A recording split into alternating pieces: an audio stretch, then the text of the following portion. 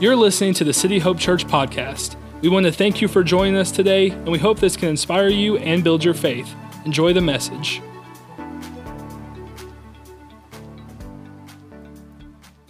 Hey, while everyone's being seated in this room, I want to take a moment and look into the camera and say hello to all of those who are joining us online on the other side of that screen. Did you miss us last week on Easter? We missed you guys. We're so glad that you're on the other side of that screen. Church, real quick, put your hands together one more time and welcome those on the other side of that screen. And hey, if it's your first time in the room with us this morning, my name's Noah, and I'm the lead pastor here at City Hope, and we are so glad that you spent part of your weekend with us.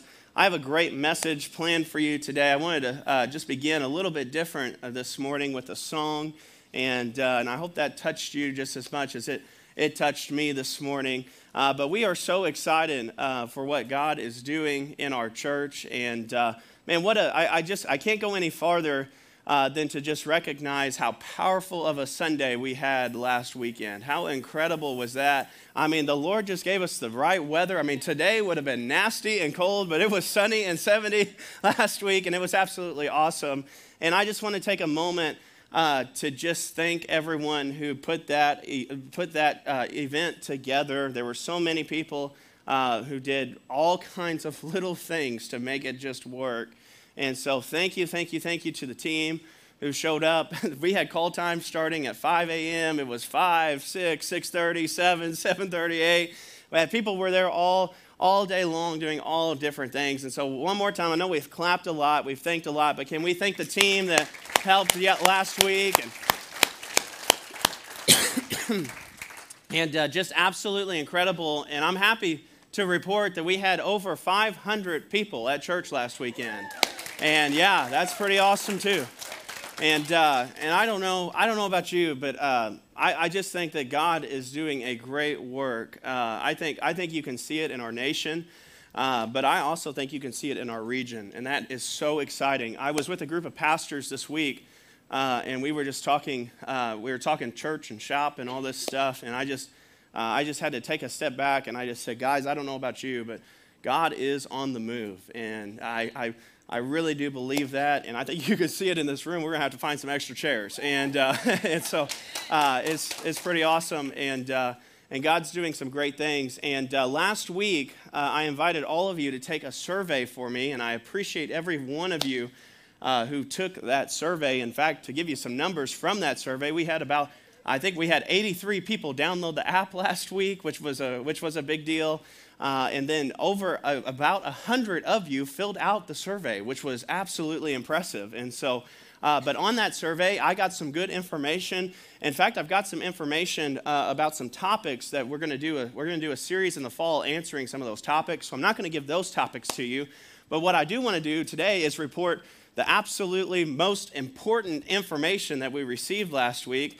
And it was done in a couple ways. We had this question, a spiritual survey question, that we had people answer where they are spiritually. And one of the questions on that was people who said, "Hey, I'm not ready to receive Jesus yet, but I just want to consider what God wants to do in my life." There were 7 people who said, "Hey, I'm not all there, but I'm just right there on the edge." And so we're praying you for that. And listen, if that's you in this room today, you're just checking it out, you are way more than welcome to be here and just sit. You don't have to give, you don't have to participate, you don't have to sign a membership covenant or do anything like that. Just keep coming back and watch. I believe God will do something great in your life, everybody. And so you just keep coming. And not only that, but there was a 4-part question here.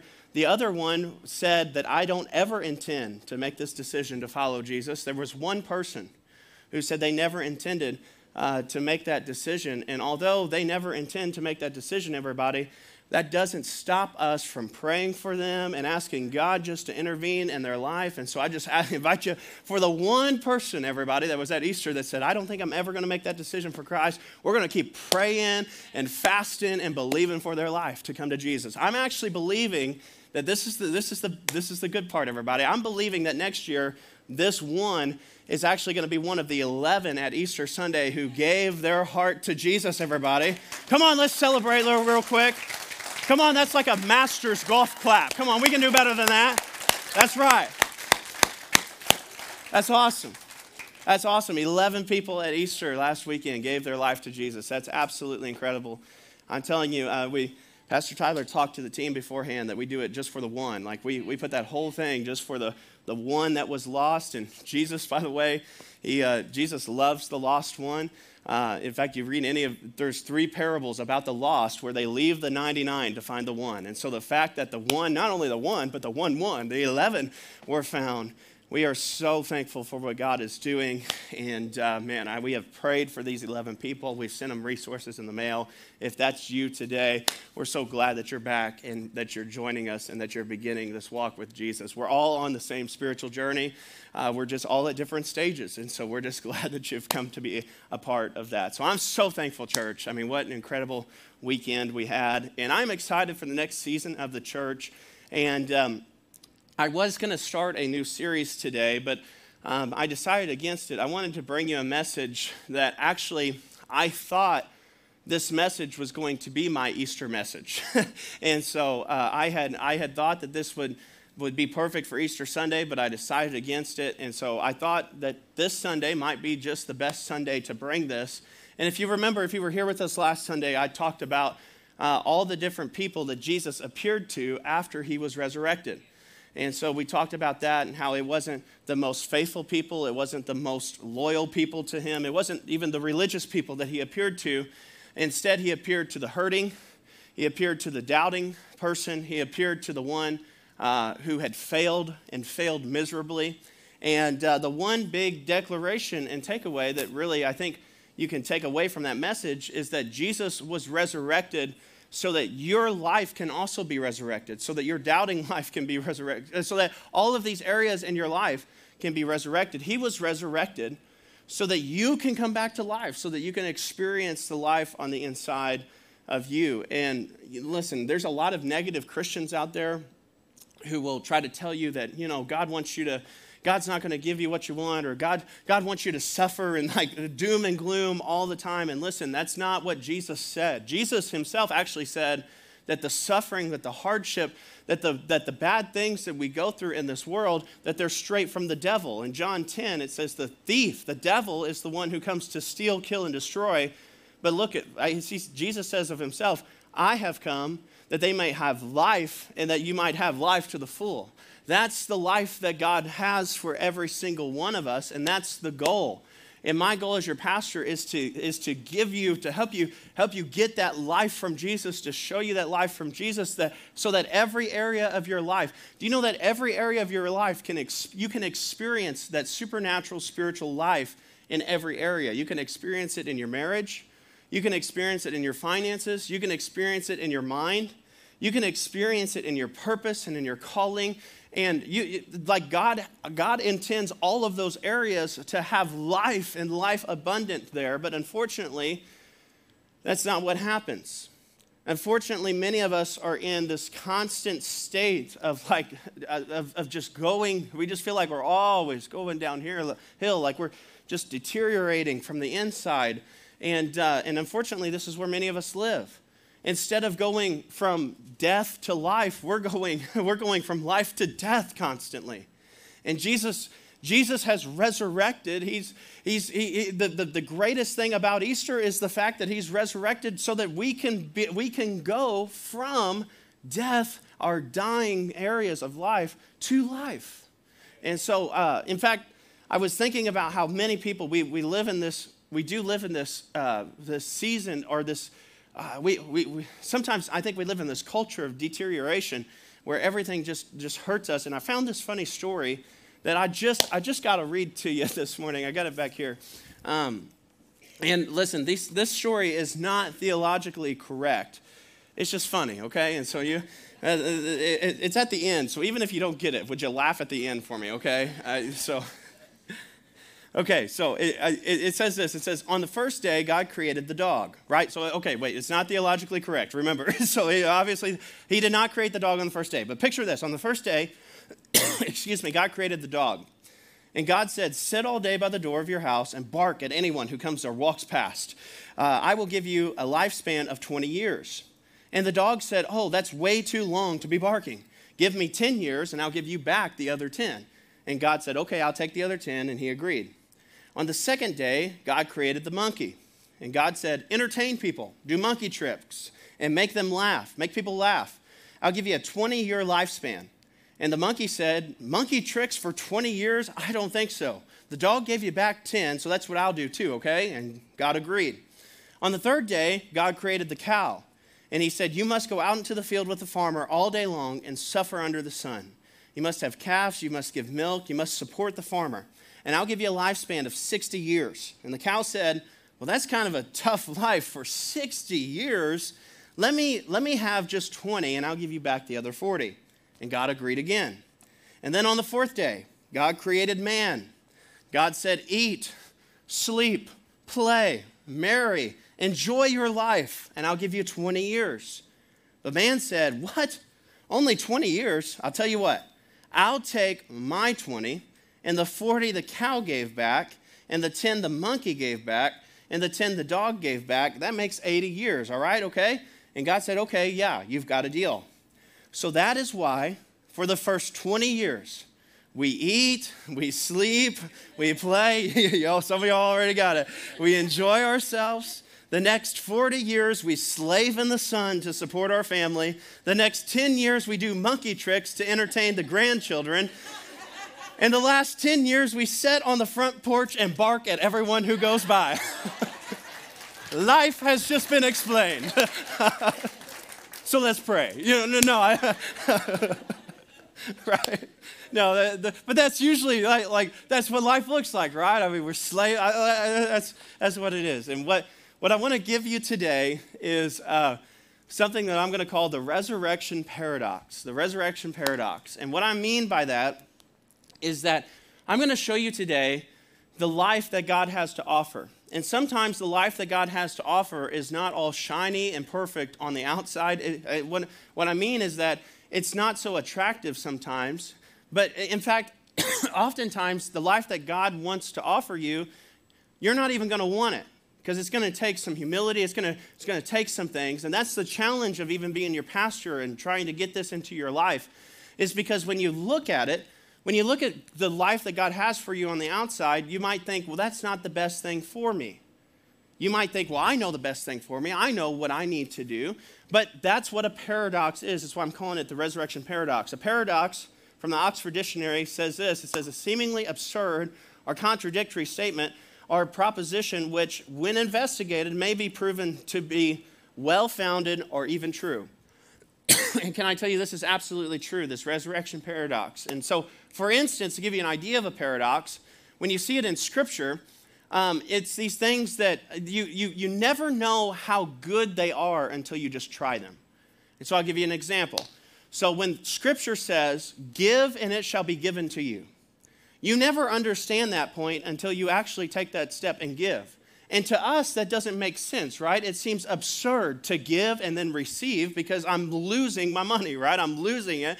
But God says when you give to Him, it'll be given to you. Same way when Scripture says the first shall be last. Think about that.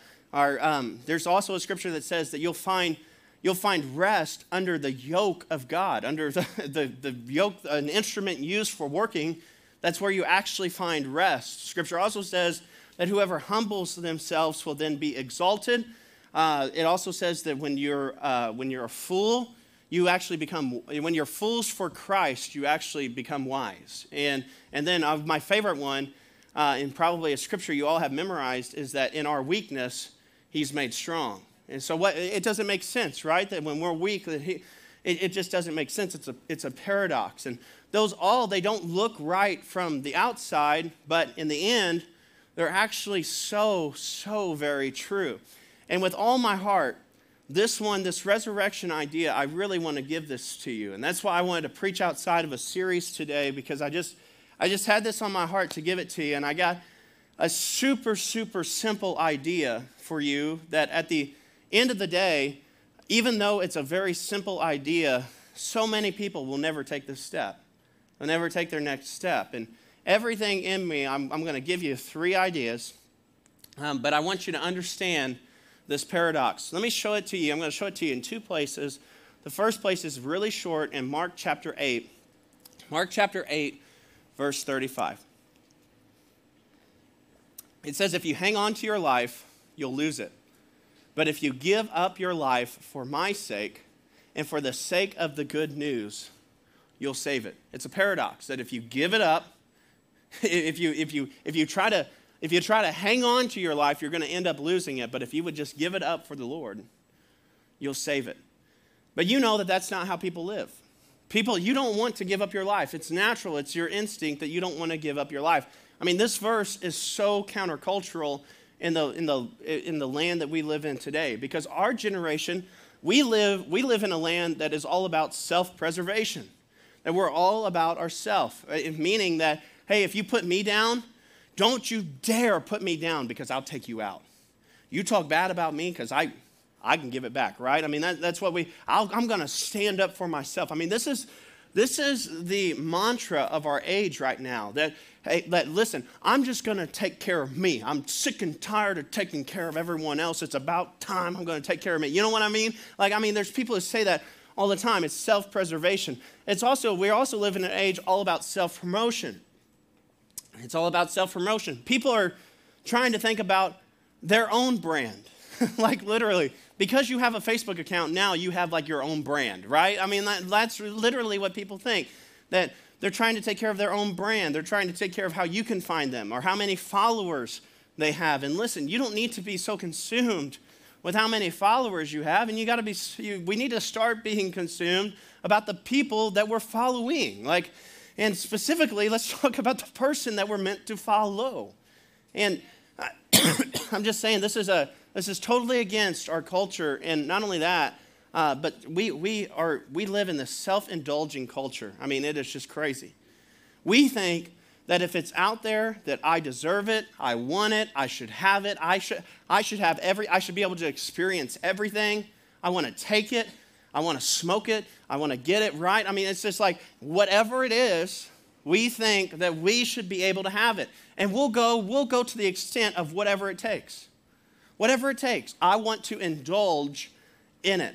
In fact, it was Sigmund Freud who actually said and believed that he said that your life was all about pleasure, that the end goal of life is just about pleasure.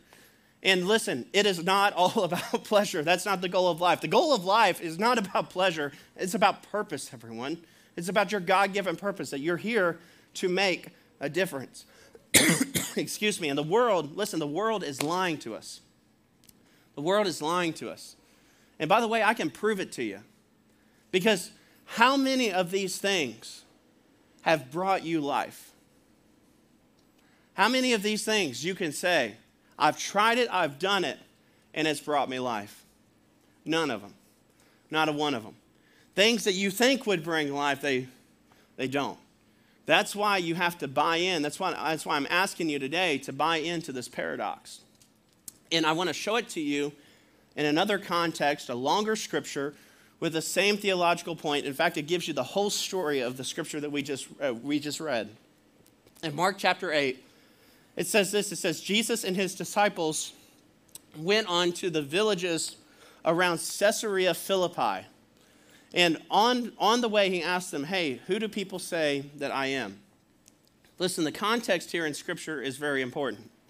The fact that Jesus would bring his disciples to Caesarea Philippi, this town, this is to set the picture for you, imagine going to Bourbon Street or going to Times Square.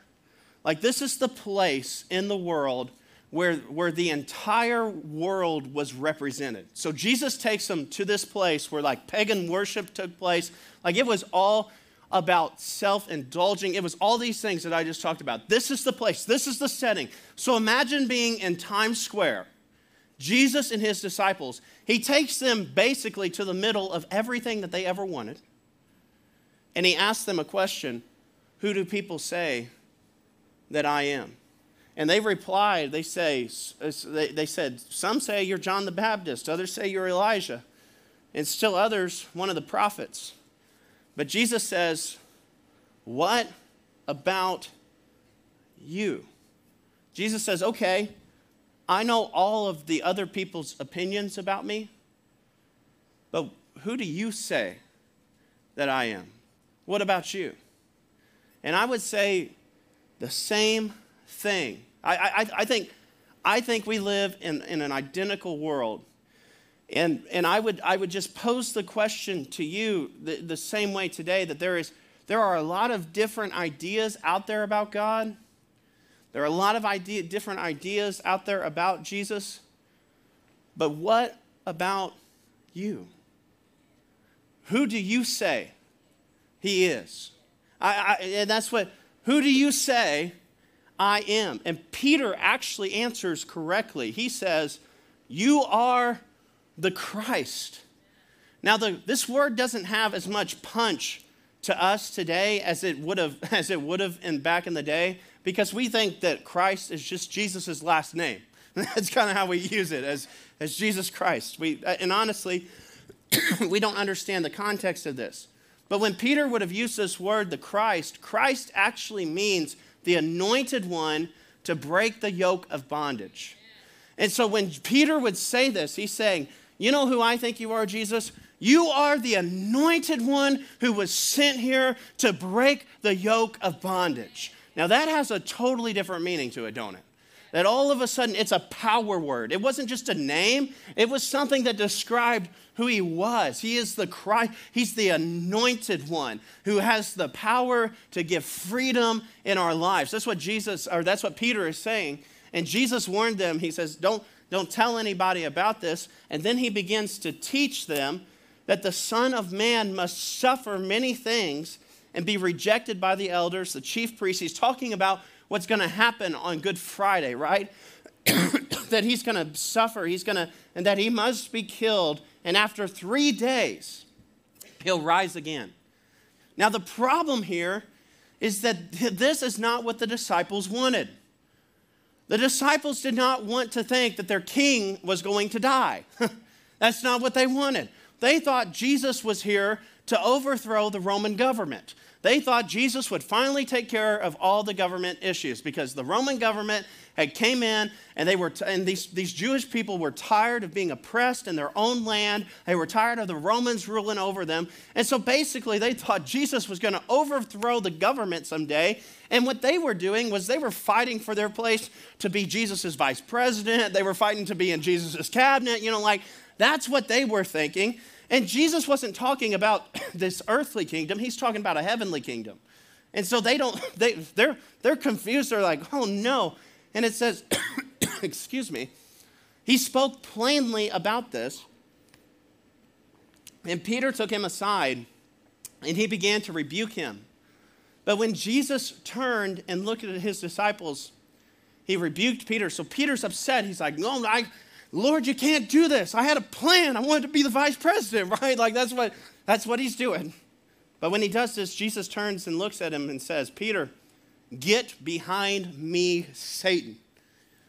By the way, you don't want the Son of God telling you that. Just by the way.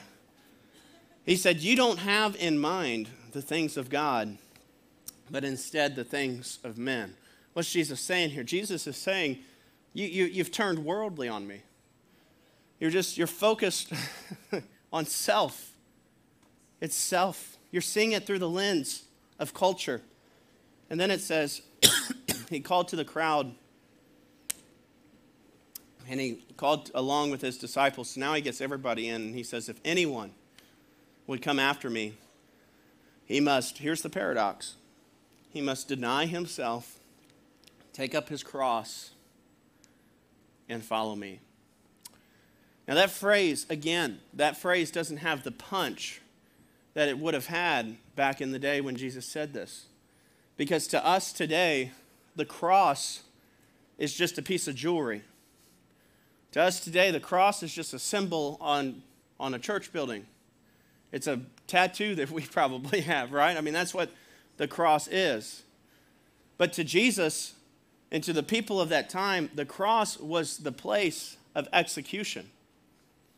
It was the place that people went to die a brutal death.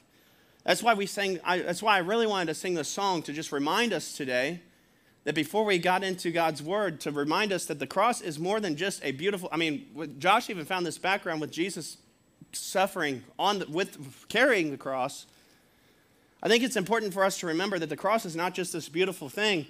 No, it was a place of suffering and execution. I'll give you an example. It would be like you wearing an electric chair around your neck everywhere you go.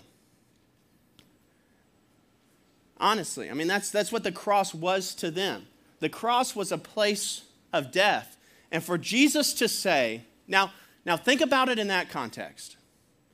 For Jesus to say that you must, if you're going to follow him, you must deny yourself and take up your electric chair and follow him. That's what Jesus is saying. And he says, for whoever wants to save his life, again, here's the paradox. If you want to save it, you'll lose it. But whoever loses his life for me and for the gospel, they'll save it. What good is it for a man to gain the entire world, yet forfeit his soul? Or what can a man give in exchange for his soul? If anyone is ashamed of me and my words in this adulterous and sinful generation, then the Son of Man will also be ashamed of him when he comes back in his Father's glory. And by the way, that's why we baptize. Because people will say, well, Pastor Noah, but my faith is private. Like, I don't need to go public with my faith. What's the point of getting baptized? Listen, that's just not what the Bible says. The Bible very clearly here, it says, if anyone is ashamed of me, I'll be ashamed of them. That we're called, we're not supposed to be ashamed of the gospel. We're supposed to be proud to be a Christian. That would be like, by the way, that would be like me every time I leave home. It would be like if I took off my wedding ring. That if I only wore my wedding ring around the house, and when I went out, I took off my wedding ring. You know what my wife would be like? Emily would be like, what are you doing? What do you think you're doing?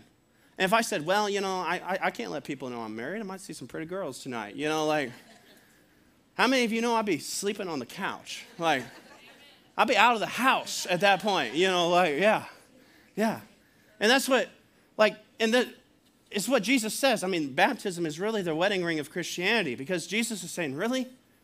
You don't want to be baptized? Really? You don't want to wear the ring? You don't want to go public for me? What is he doing? I'm not just talking about baptism here. I'm talking about all of our life. What is he doing here? He's calling us to a higher place.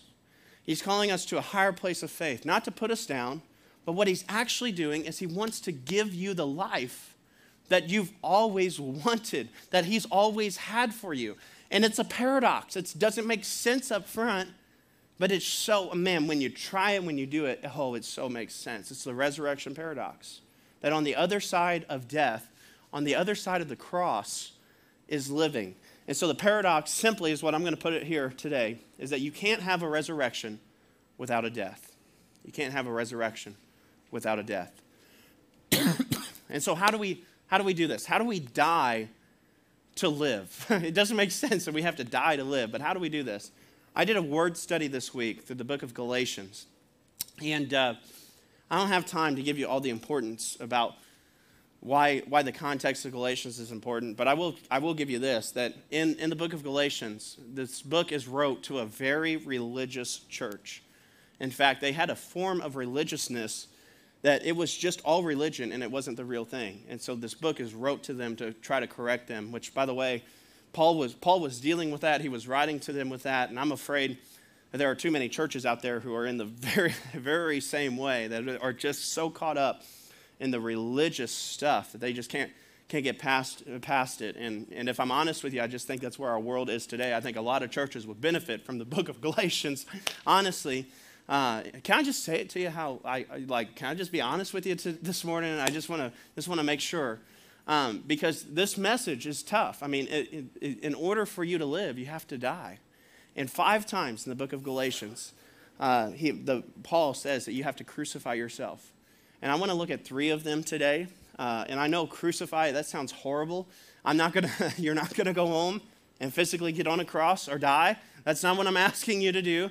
But there are some things that need to die in our lives. And, excuse me, there are 3 of them that I want to give you today in this text that I've brought you. So if you're taking notes, write this one down. I know the truly godly people in this room are taking notes right now. And so you just write this down. I'm just kidding. But I need you to, the first thing that we learn is that we need to die to self. I've talked a lot about self today. Your self needs to die. Let me explain.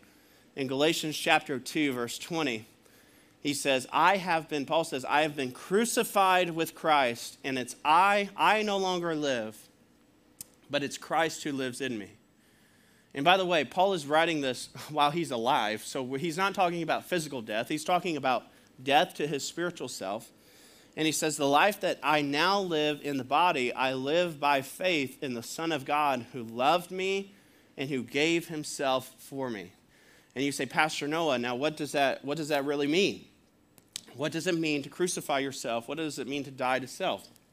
Well, I'd say this, that if you want to live well, if you want to live the resurrected life, you have to have moments in your life where you can go to God in prayer and just say, Lord, you can have all of me. Lord, this is like you pray that prayer when you get saved. I prayed that prayer when I got saved. Lord, you can have all of me. But I just think every day is a good reminder to just say, Lord, everything that I am, all that I have, Lord, it's yours. And I have a short moment that I'm going to encourage you at the end of this message that I want all of you to try. In fact, everything that I'm going to give you right now, I want you to try it for the next week and see if it won't change your life. Like there's just these 3 dying exercises, and I think that it'll change your life. And the first one is prayer. Is that if you would just first die to self, and if you'd have a moment every day where you just say, Lord, I give you my life. It's not my own. Lord, I don't belong to myself. It's not me. Instead, Lord, I belong to you. And Lord, I've been bought with a high price. 1 Corinthians chapter 6, that we've been purchased by the blood of the Lamb. It's the song we sang this morning. Just remind yourself, man, Lord, I was a wretch. I remember who I was, right? I was lost. I was blind. I was running out of time. But thank you, Lord, that you made a way, right? The breach was far too wide for me, but Lord, you made a way, and you held me in your side. I just love it. I think every day it's just good to sacrifice ourselves and just die to our own desires, and just to die to my own ideas. And you know what that means? That just means that I don't have to tell myself what to do. I say, Lord, wherever you lead in my life, I believe that you have a better agenda for my life than I do. And so, Lord, just lead me in those steps. And in fact, I'd encourage you, a prayer that I try to pray every day is just, the Bible literally says to offer your body as a living sacrifice to the Lord. And so I like to start my day I just go from the top of my head to the soles of my feet, everybody, and Lord, I give you my mind. And Lord, I don't want to think on things that are negative. I don't want to think on things that the news tells me, I don't want to think on the gossip that I just heard, but I want to think on good things. I want to meditate on your word. I want the peace of God to rule in my mind. And Lord, I give you my ears, that I want to be sensitive to your voice, Lord, and my mouth, so that, Lord, would you use my mouth to speak blessing and not to tear people down? My eyes, Lord, I want to see what you see. My hands, Lord, would you help me to do your work and to build your kingdom? My feet, would you just ordain every step, everywhere that I go? I just think it's good if you're going to die to yourself, like literally, let's die to ourselves. And Paul literally says, I do it daily. If you want a scripture to memorize, this is a really short, simple, sweet scripture for you to memorize. I die daily. That's what Paul says. And so what I'm encouraging you to do is take your quiet time tomorrow, and would you just self-surrender, just surrender yourself to God and say, Lord, I give you my appointments. I give you my phone calls, my texts, where I'm going to. I give it to you. And it doesn't take long, but you just have to die to self. The second one, I'm going to encourage you to die to your flesh. Now, our flesh, what I'm talking about is the natural part of you. And so I'm talking about your emotions. I'm talking about the places where you are you're prone to be hurt. I'm talking about the greed that you have in your heart. I'm talking about the pride that we all have. Watch what the Bible says in Galatians chapter 5. It says, for the desires of the flesh are against the spirit. This is the battle that we have every day. And the desires of the spirit are against the flesh, for these are opposed to each other. And they're opposed to keep you from doing the things that you want to do. You ever feel that way? You ever feel like you're fighting yourself? You're constantly fighting. You have a desire to do the right thing, but you're something inside of you. You're just fighting yourself. And it's like, in other words, it's like you have an angel on one shoulder. It's like the little cartoon picture. The angel on one shoulder and the devil on the other shoulder. You know, whatever it's like and it's like a tug of war all day long between your flesh and between the kingdom of God and what you should be doing. And you need to understand that little demon on your shoulder is keeping you from the life that you truly want to live. And so what do we do about it, Pastor Noah? Well, here it is in Galatians chapter 5.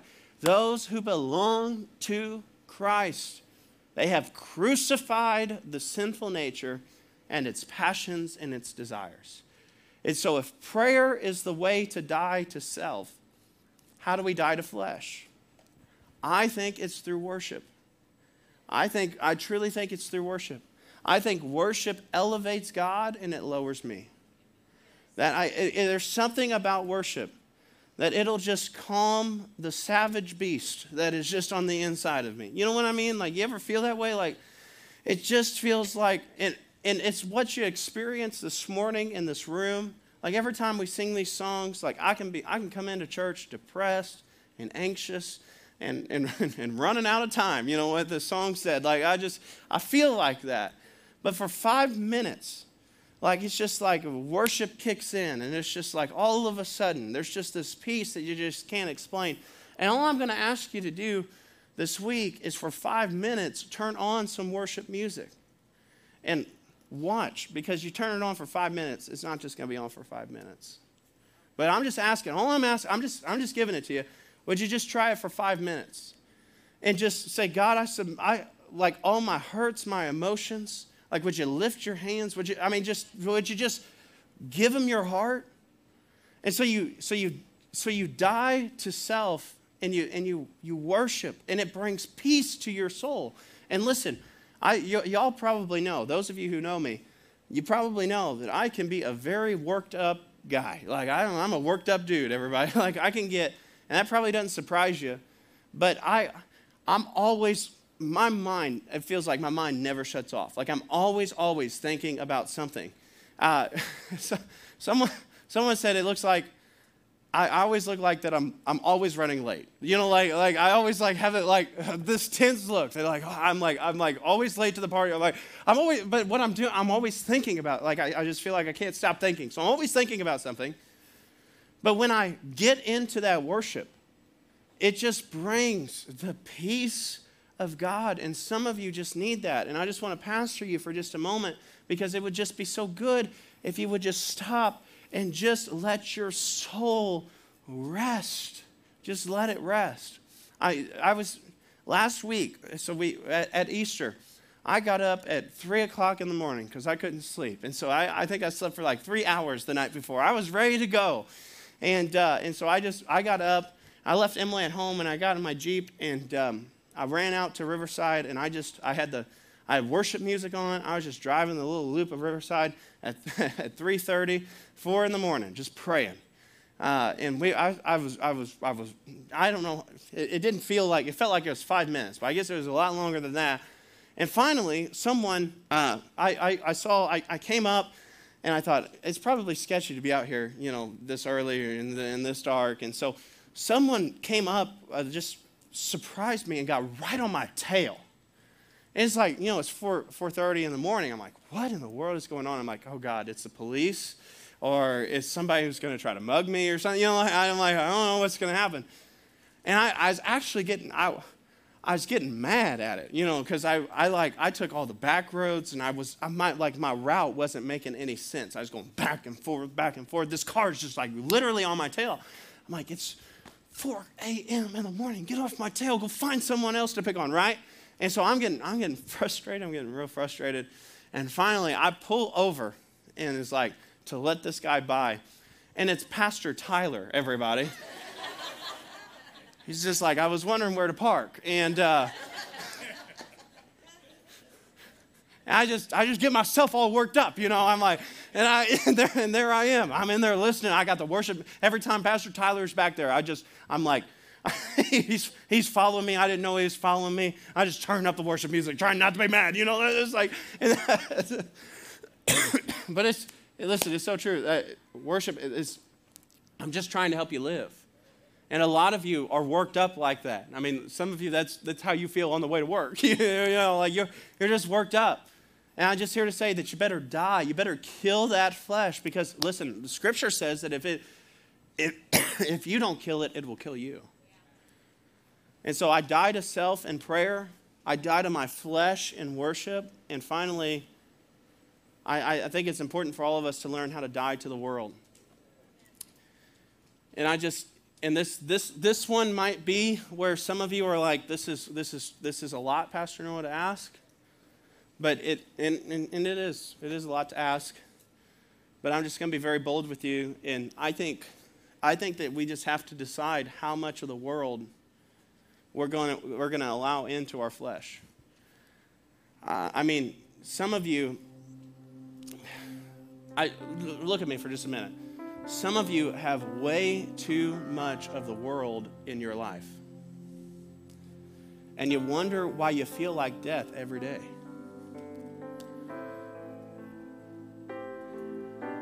Listen, you won't have the life of God if you're constantly trying to live the world's way.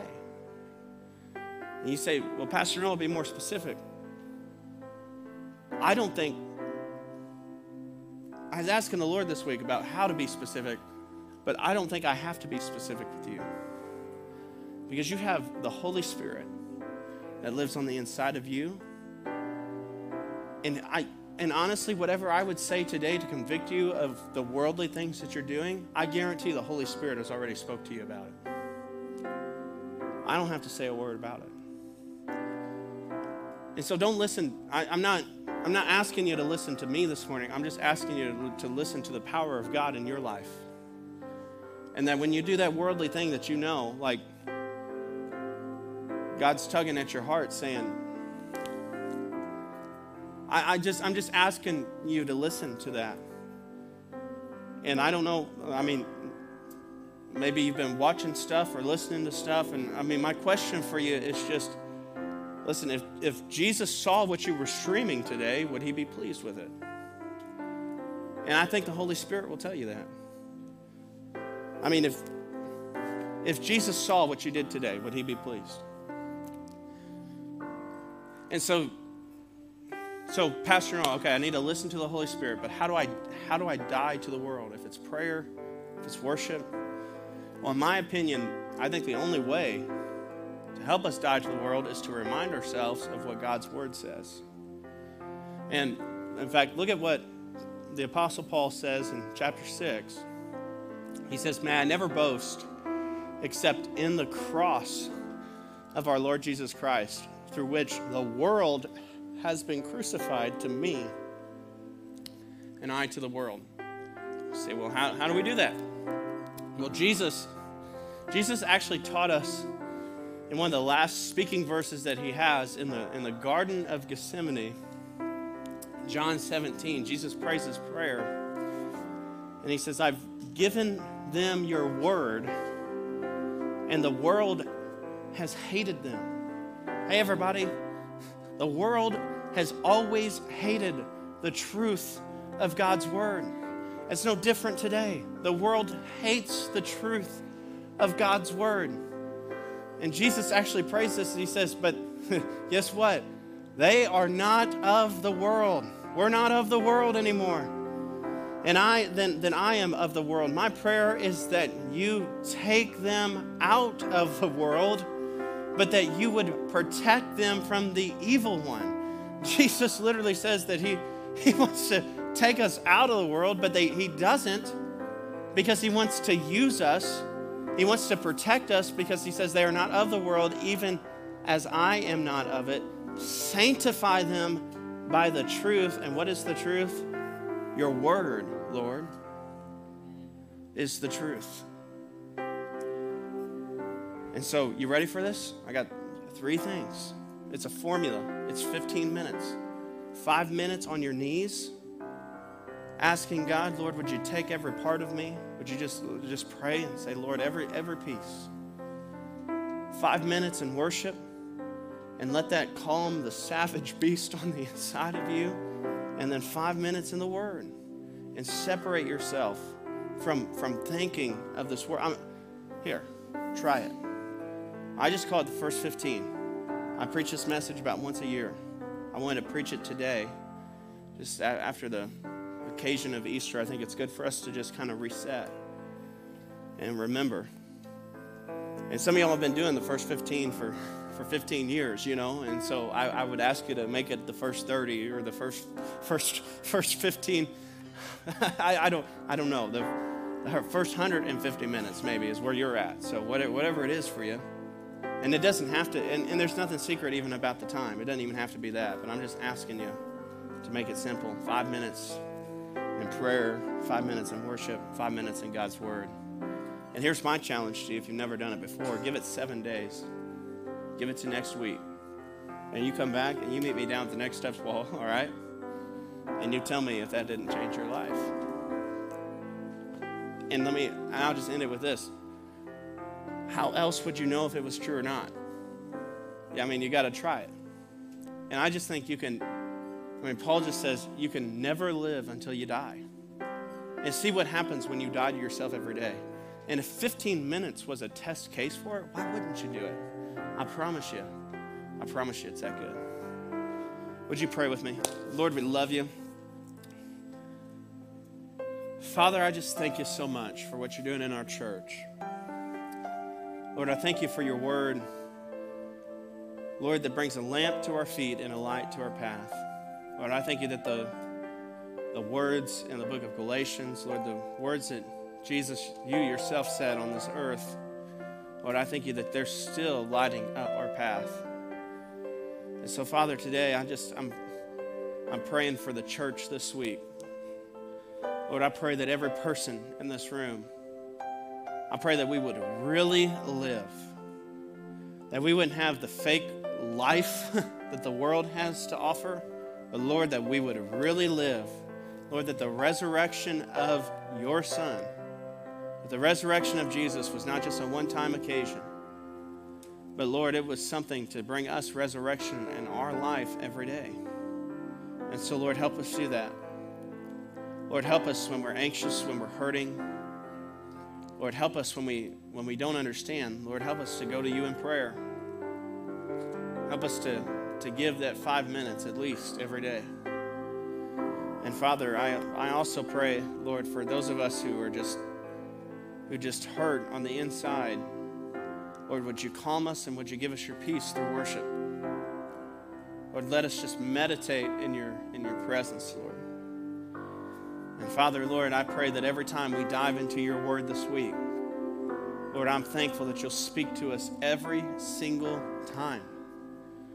That, Lord, when we read your word, it's not just us reading it, but, Lord, your word reads us.